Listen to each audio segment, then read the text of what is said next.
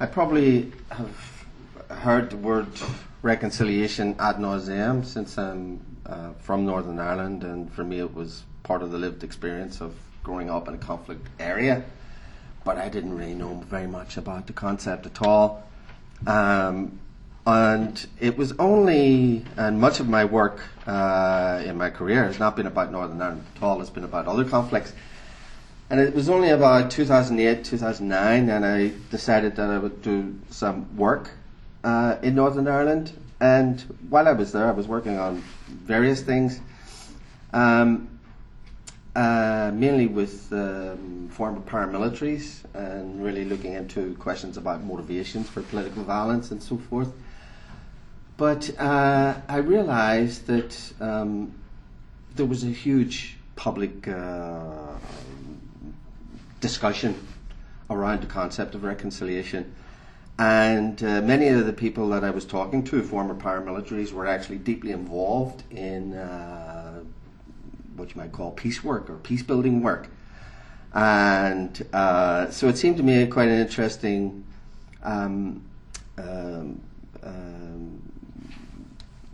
experience to see these people who were former perpetrators actually deeply involved in renouncing violence and trying to ensure that there would be no recurrence of violence. However, during that episode in 2009, I think it was, I was interviewing a former paramilitary, Republican paramilitary, and he told me this little anecdote about his experience of one of these sessions, which was enabled by an expert of some kind, where he was involved in a kind of cross-community meeting where they were discussing the conflict and various competing narratives of the conflict. And he and another paramilitary from the loyalist side were asked to go into the middle, and they then formed a circle around these two guys sitting on chairs in the middle of this group. And the enabler asked them to hold a candle in each hand, to light the candles, and then to talk about their pain and their remorse. And he thought that this was hilarious, and when he told me it, I actually thought it was quite hilarious too. But it was indicative of the kind of approaches that were being taken in trying to promote intergroup reconciliation in Northern Ireland.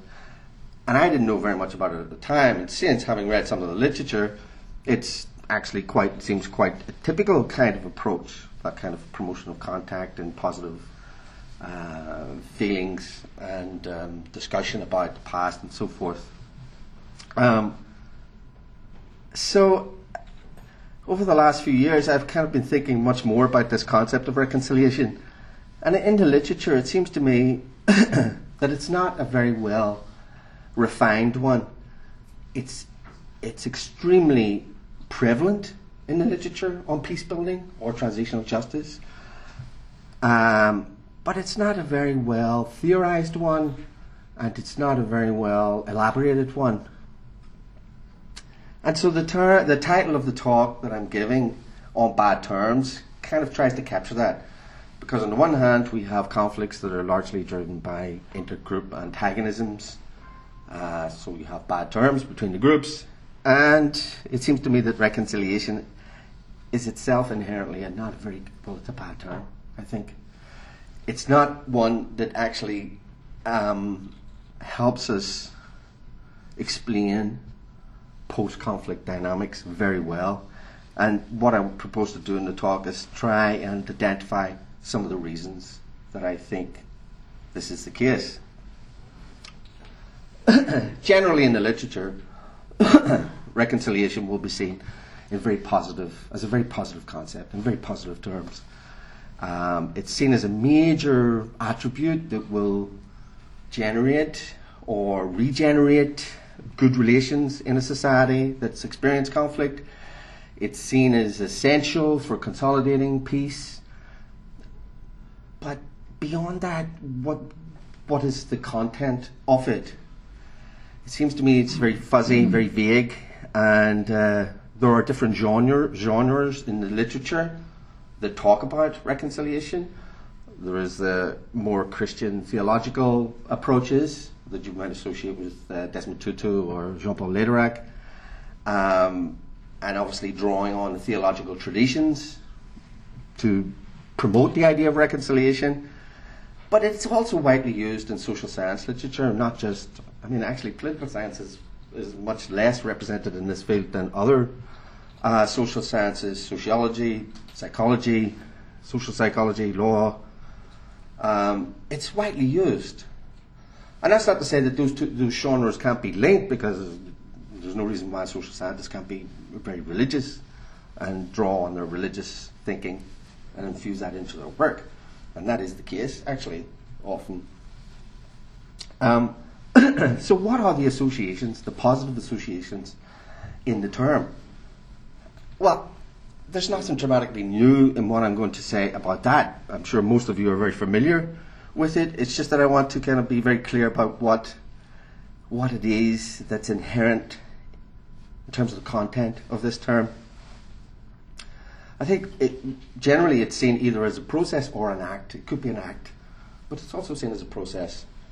And it's usually seen as some kind of public, performative process or act. The performative aspect is very important, it seems to me, amongst those who promote it as an idea. And I think it's played out in a number of stages. And there is a sequence. There is a logical sequence involved. Now, as I say, the elements of this sequence will be familiar to you, but maybe you haven't, maybe you have not thought about it as sequential. So the sequence would be, in my view, it would start with dialogue, contact, dialogue. That would feed into positive relations. The assumption is that the contact and dialogue will feed in. There are a lot of assumptions in this sequence. So the first assumption would be that the contact and dialogue would feed into positive relationships.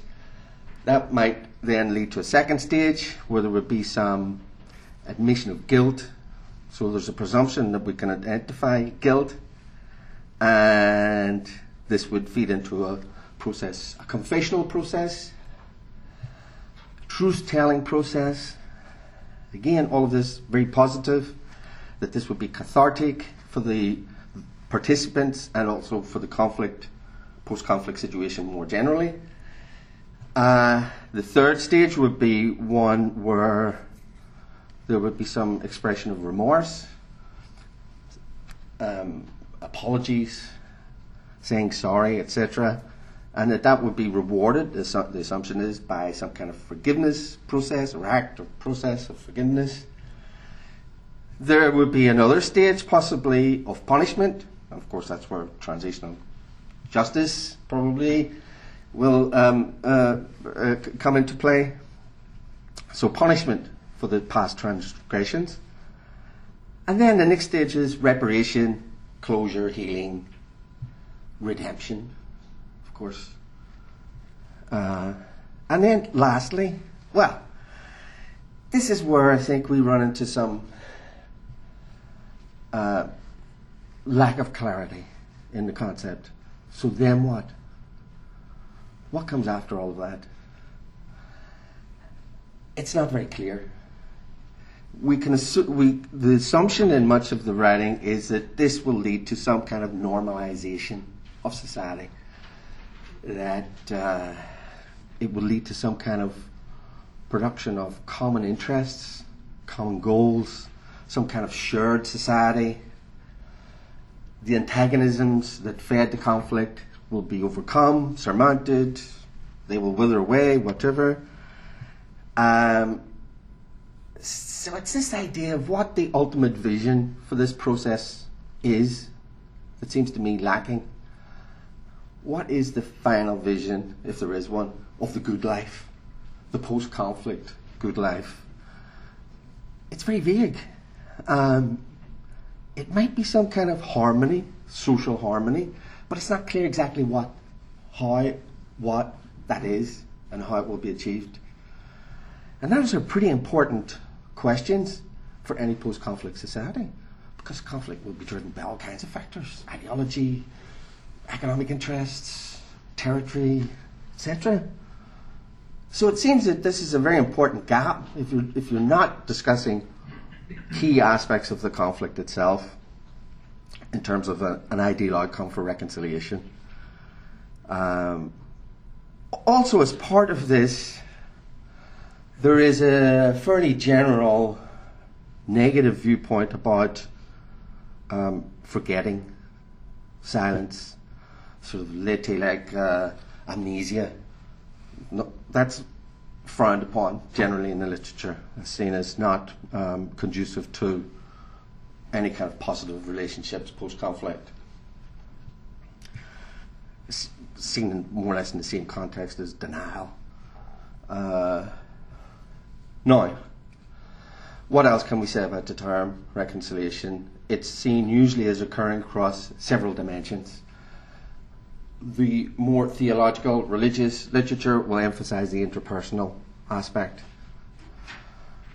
But social psychologists, for example, will emphasize intergroup, often, not always.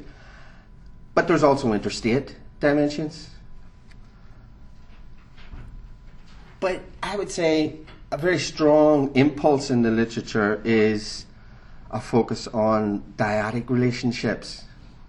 And a key one there might be victims and perpetrators, for example, often seen as very distinct categories. And not really a great deal of concern with the spectrum of involvement in a conflict. I would say that generally speaking, the term is understood to be about values. And certainly the practitioner effort in promoting reconciliation, and there's quite an industry in that in many post-conflict societies, and states and international organizations give quite a lot of money to this activity. It's very much dedicated to changing values and behavior. And to that extent, I think we could draw quite usefully on Allport's work on prejudice, because ultimately when the practitioners are seeking to change values, they're seeking to change prejudice, essentially break down prejudice and overcome prejudice. And there are two things in particular that I think emanate from Allport's work right the way through the last half of the 20th century to the present. And the first is this idea of contact, the contact hypothesis, and the assumption that promoting contact between antagonistic groups, breaking down barriers and so forth, will produce some form of reconciliation between them.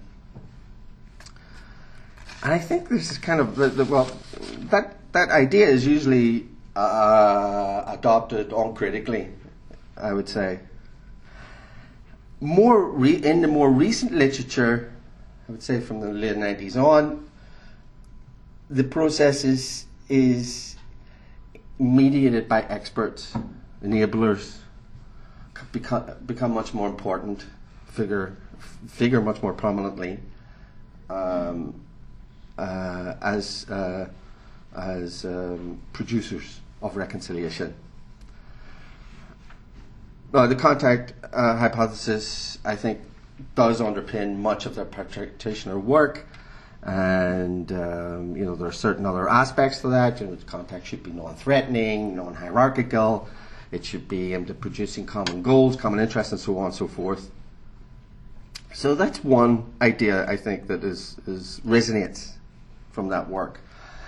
A second idea that resonates is law-based approaches. Probably you all know a lot more about that than I do if you're working on transitional justice. Because I would say that Allport's conclusion about the possibilities of overcoming prejudice really, from a public policy perspective, are about law-based approaches, ultimately, that you need to change the conditions of conformity through law, penalising, incentivizing certain types of behaviour and values.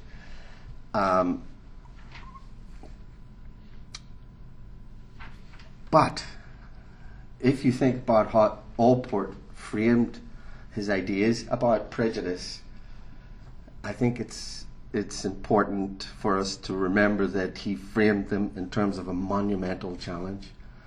Overcoming prejudice, he compared to smashing the atom.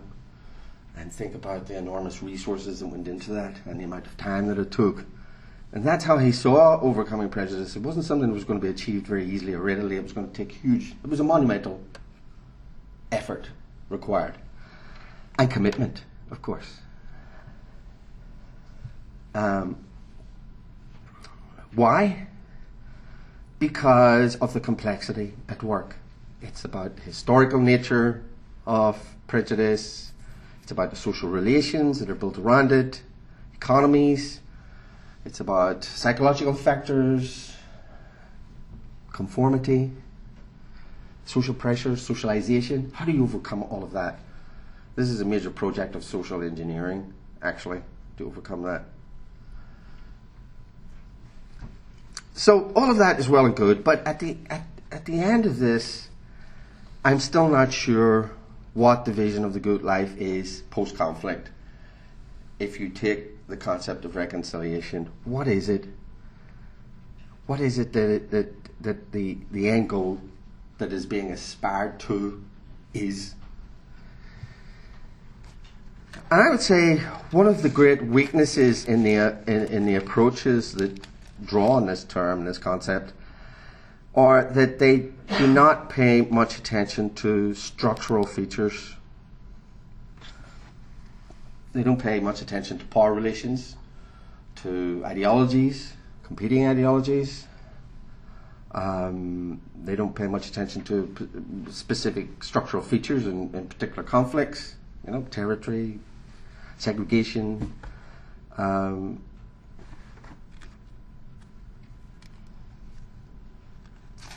And as a sort of slight excursus from that, if you think about much of the political science literature on conflict resolution, much of it hardly mentions reconciliation. It's about institutions. It's about the state. It's about parties. It's about elites. It's very much pivoted around institutional agreements, power sharing, not only power sharing. There's very little emphasis in the political science literature on conflict resolution on society or on reconciliation, actually. So I'll come back to the idea of structures in a moment. What other fundamental aspects of a conflict are not addressed in discussions of reconciliation? I mean, what's being glossed over, or what's being left out? Let's take some of these key elements that I set out at the beginning that are the standard content, I would say. For example, the idea of truth, narratives around truth. Now, the assumption is that competing narratives about the truth relating to a particular conflict can be reconciled, that they can be unified, integrated, that compromises in the narrative can be achieved to produce a new one, a new hegemonic one, a new dominant one. I think there's a lack of nuance there as regards the strength of competing narratives. And there's a kind of underestimation, I would say, of the power of narrative, ultimately. And much of the discussion is actually about imposing a new narrative in a conflict situation.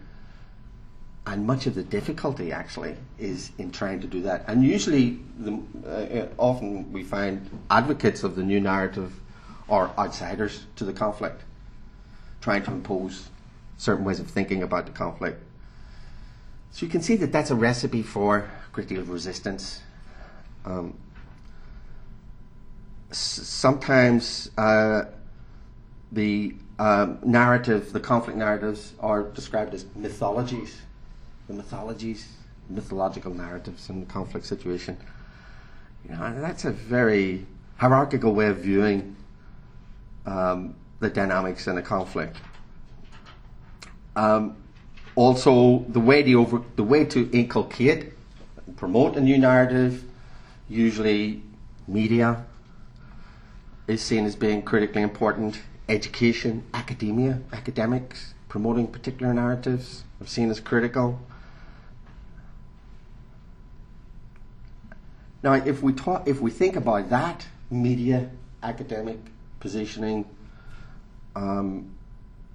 educational curriculum, textbooks, etc., we need to think about the power asymmetries that are present in any post-conflict situation, and we need to think about what kind of narratives are being promoted and why, rather than just assume that some kind of agreed narrative will come out of a process of engagement between the antagonists in a particular conflict.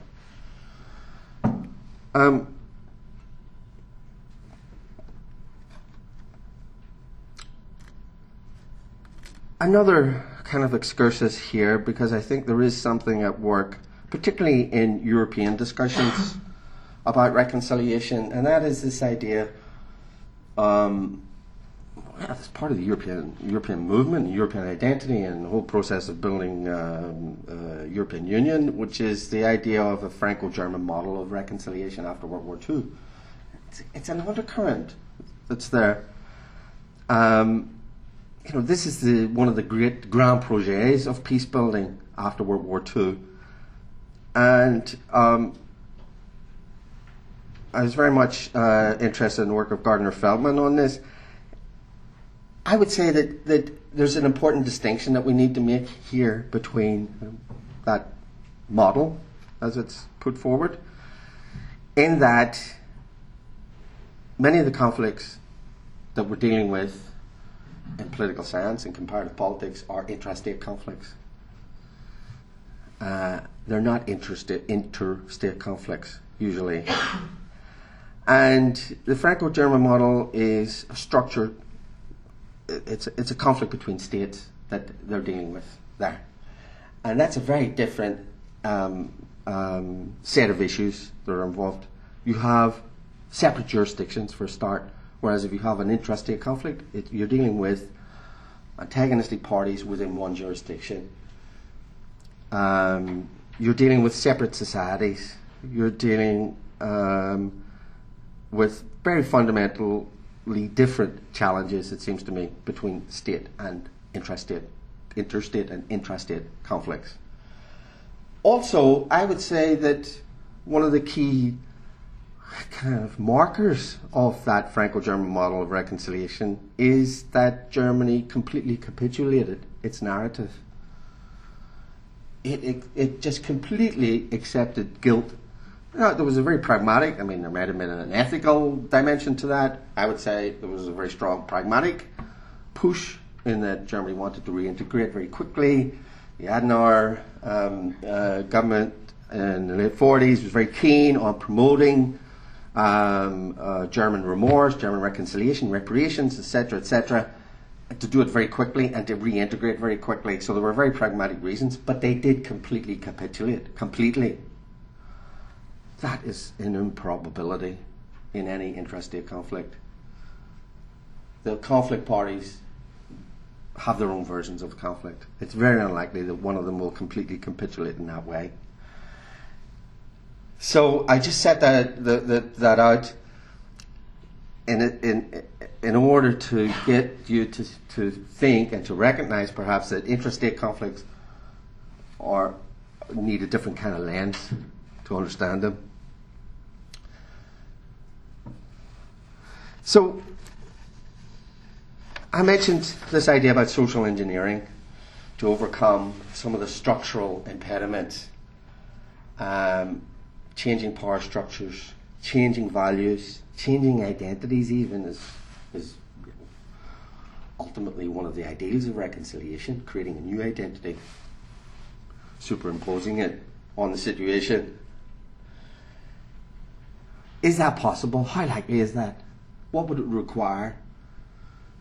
It would require enormous state capacity for a start. It would require enormous state commitment, huge cost probably. It would require taking on a lot of invested interests in many conflict states or societies. Also, grand schemes of social engineering don't have a good historical record, recent ones in the 20th century. It just doesn't seem very likely that a grand project of social re-engineering of a post-conflict society to change these structures is going to work. Certainly not in any kind of medium term. Okay, so I'm trying to set out a fairly critical thinking, skeptical approach. So let's then look at the Northern Ireland case to see how this plays out in that particular case. And the first thing I would say about Northern Ireland is that one of the things that's interesting about it is, about the peace agreement in Northern Ireland, is that the way that so many different political leaders in Britain, Ireland, the United States, Europe, promoted it as a model. The Belfast Agreement was a model peace agreement. They never really said what made it a model. They never really went into the content aspects to describe it, to say why it might be a model.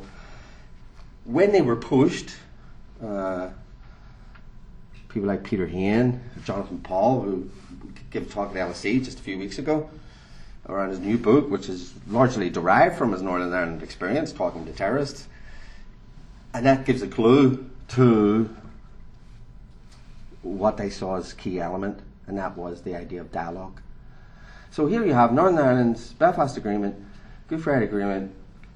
Probably, if you read it, it's so intricate. The institutional elements to it are so finely worked, so nuanced, so complex. I don't understand all of them. I've never really understood the DeHaan system, actually. And no matter how many times my colleagues explain it to me, I still don't get it. Very complex institutional engineering. And what do the political leaders talk about? Dialogue. They never talk about the power sharing arrangements. Not only do they not talk about the intricacies of the power sharing institutional arrangements, they don't talk about reconciliation. They don't talk about society. In fact, in the Belfast Agreement, reconciliation is a very short paragraph, and it's an aspiration. It's not elaborated or explained in any way. So that seems rather curious, because they're going to the very first part of the sequence on reconciliation, if you remember, which was contact, dialogue. And that's it. That's where they start there and they stop there. It seems odd to me.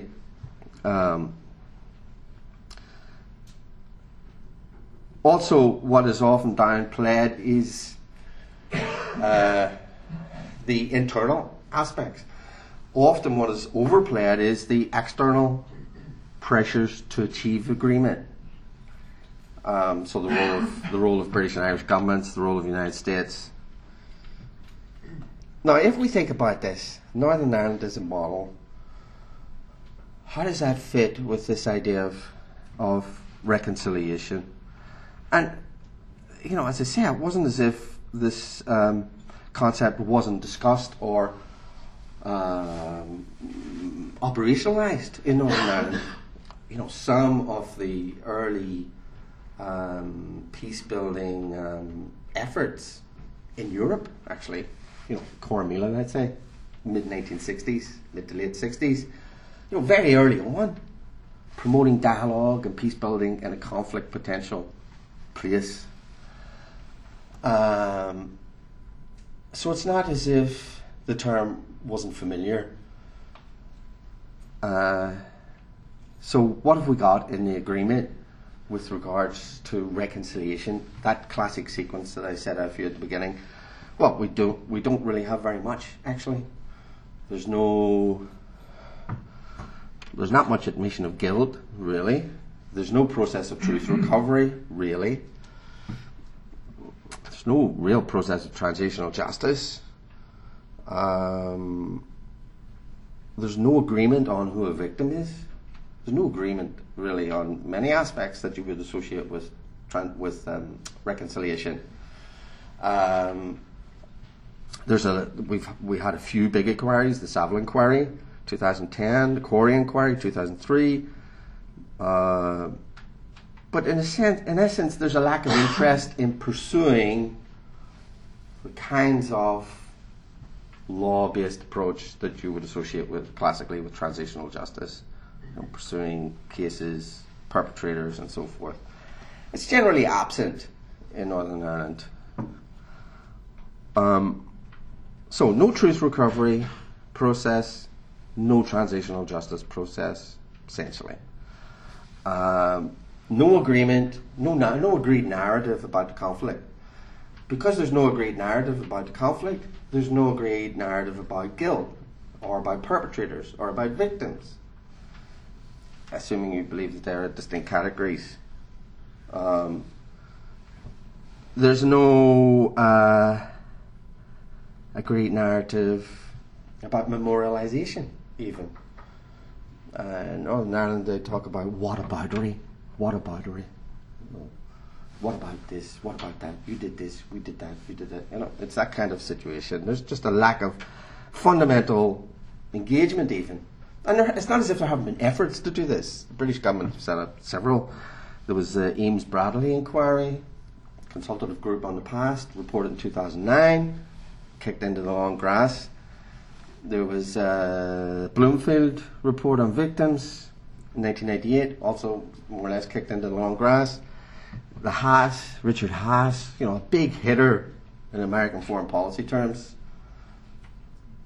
couldn't get any agreement on these so-called legacy issues in December 2013. So lack of fundamental agreement on some of these basic sequence elements in reconciliation. And yet it's promoted as a model. Also, thinking about the contact hypothesis, going back to my mentioning of Corrymeela, which is one of these peace centres established even before the violence in Northern Ireland started in 1969. It's hard. Corrymeela itself doesn't keep very good records of who, the numbers of people that it's sort of processed, if you like. By the late 80s, you're talking about 8,000 people a year and thousands of day visitors to Corrymeela. So if you think about that over time, you're talking about probably several 100,000 people who went through Corrymeela and other forms of that kind of contact. And with what result? I would say fairly minimal impact on the conflict itself, fairly minimal impact on the conflict and dynamics.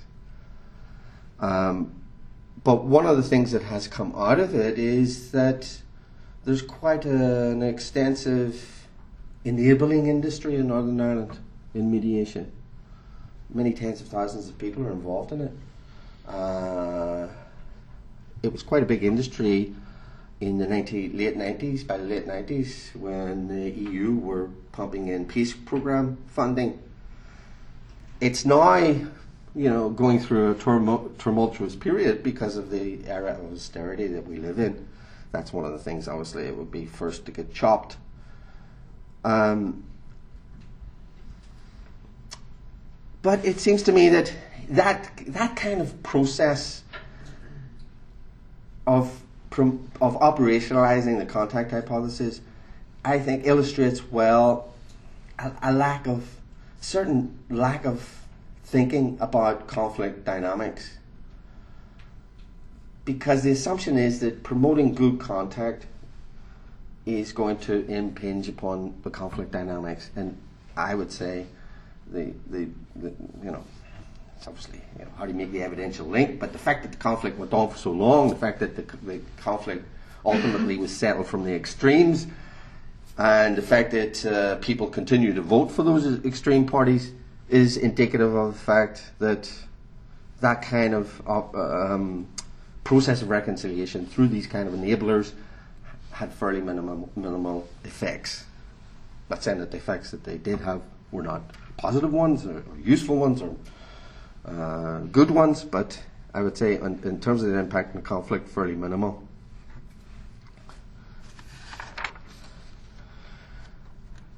Now, let me then return to one of the things I said at the beginning, which is about structure and how discussions about reconciliation ultimately don't really address those deeper structural aspects to conflict. So in the case of Northern Ireland, I can identify a couple of structures that are fundamental to the conflict, fundamental to the issues that reconciliation should be addressing, but which have not been addressed and are not being addressed. First is residential segregation. And if you think back to Allport's work, segregation was a huge part of what he was concerned with. And remember, he saw it as a monumental challenge for public policy to do anything about it. And I think Northern Ireland illustrates that very well too. There's been virtually no change in residential segregation. And in fact, security walled interfaces, especially in working class communities, have proliferated since 1998. So there's more securitization of interfaces, not less, since the peace agreement. So that's one thing. Residential segregation. Now, if you think about that, that is a huge impediment to reconciliation. What can you do about it? Well, this is where I think the discussions about reconciliation do not take that next step in thinking. What should the public policy be on that? Maybe return to that in a moment. And the second one is educational segregation, which is unchanged in Northern Ireland at primary and secondary levels. So about 95% of pupils will go to segregated school. And that hasn't changed. And the agreement did nothing about that. Now, you could say there are good reasons. Well, not good reasons, but I can see why the elites who made the agreement did not then and do not now do anything about that. Because it would require enormous political commitment. You would have to take on an enormous power of Catholic Church, Protestant churches, political parties. A lot of them would be opposed to it. So you can see why that structural impediment has not been addressed also. So, these are huge public policy challenges. And it seems to me that they're not unique to Northern Ireland. I've done work on Kosovo, I've done work on Bosnia. These are fairly, at least in these three cases that I know fairly well, these are very common issues.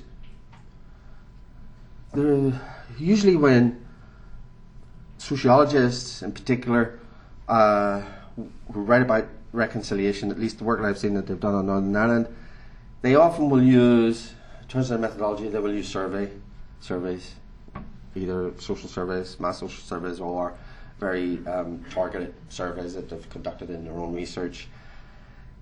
And nearly always the values that they extract in terms of, from the results are that there is a desire for reconciliation and for good group relations and for mixing and all of these other positive things that we associate with some kind of good life post-conflict. But then you have the political realities of who people vote for. And that's the same in Kosovo and Bosnia. Who do people ultimately vote for? They vote for the ethnic blocs. So we have this disjuncture there between the kind of low-level sociological evidence and the greater political outcome. Also, I would say that a major issue here is about not just about Northern Ireland, but the British state too. The lack of commitment to impose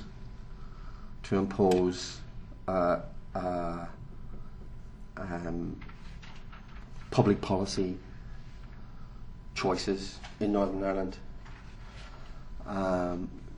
For example, in the case of segregated housing, public housing, social housing, or segregated education, think of the enormous political commitment that would take, and effort, and time. And, I don't think politicians at Westminster just simply have the time to bother about this. And even if they did, what would the outcome be of an integrated educational system? For example, what kind of curriculum would you have? Who's going to write the textbooks? If you don't have an agreed narrative, what kind of textbooks are you going to have? What kind of teaching are you going to have? How are you going to screen the teaching, etc., etc. It's just it's a hugely complex problem. I mentioned the legacy issues, and the problem with continued residential segregation is that it reinforces the ethnic bloc mentality. Now, I've talked to a lot of people who work on civil society kind of bottom-up approaches in Northern Ireland, and they're very reluctant to accept these kind of, what I would say, very pragmatic approaches. They want obviously to aspire to an ideal of some kind of integrated, shared society, but they don't really think through all of the impediments to that and how you would deal with that. How would you reach an agreed narrative about a particular? We're celebrating the Battle of Waterloo, which the French, blocked. There's no agreed narrative about that, for goodness sake. Huge problem. So what has tended to happen in Northern Ireland is that they tended to kick a lot of this into the long grass with the connivance of the British and Irish governments, actually. Because the British government has a lot to lose. Some of the inquiries about collusion, for example, or even the Bloody Sunday inquiry. It's not as if some of these transitional justice issues would not affect agents of the British state. It would, definitely. So the British government is as much part of the process of just kicking the whole thing down the road. I'm just thinking one. Okay. I thought you were giving me a 5-minute warning there. Well, I'm coming to a conclusion, actually. Now, so there we are. Northern Ireland, as a case for reconciliation, doesn't really hold up very well. And yet there is peace. Very low levels of violence. Very unlikely there would be a return to violence, in my view. The elites are kind of muddling along.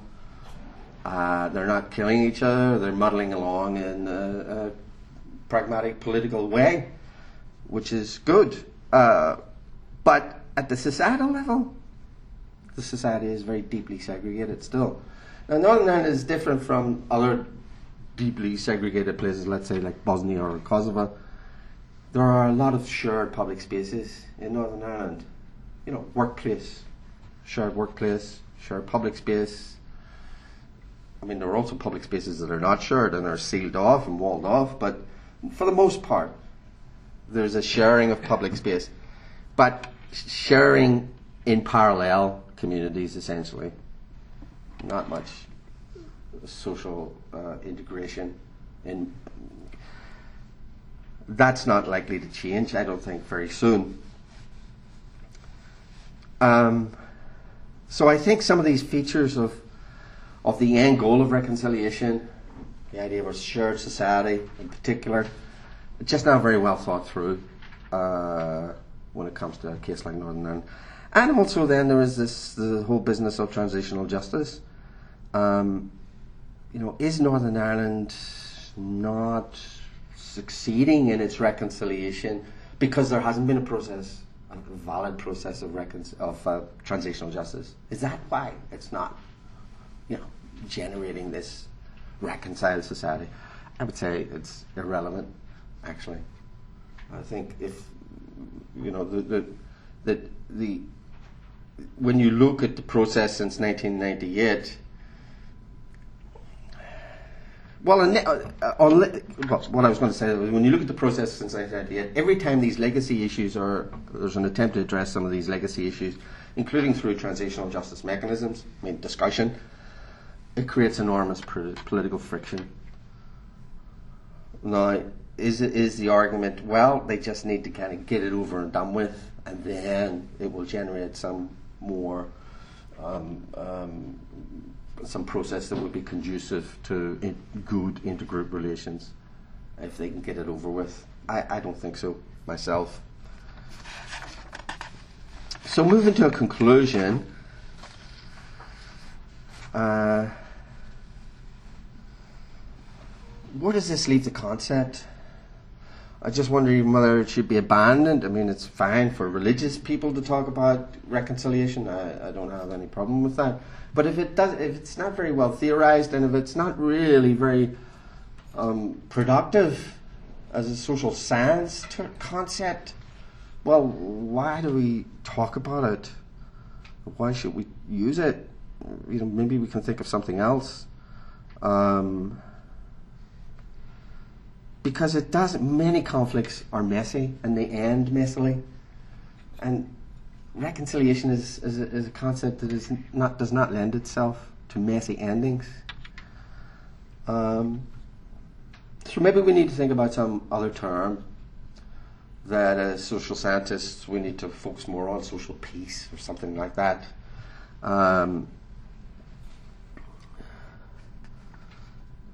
So to conclude, I wanted to conclude with a couple of thoughts about, one main thought about Allport. And that was, he talked about windows for executive action.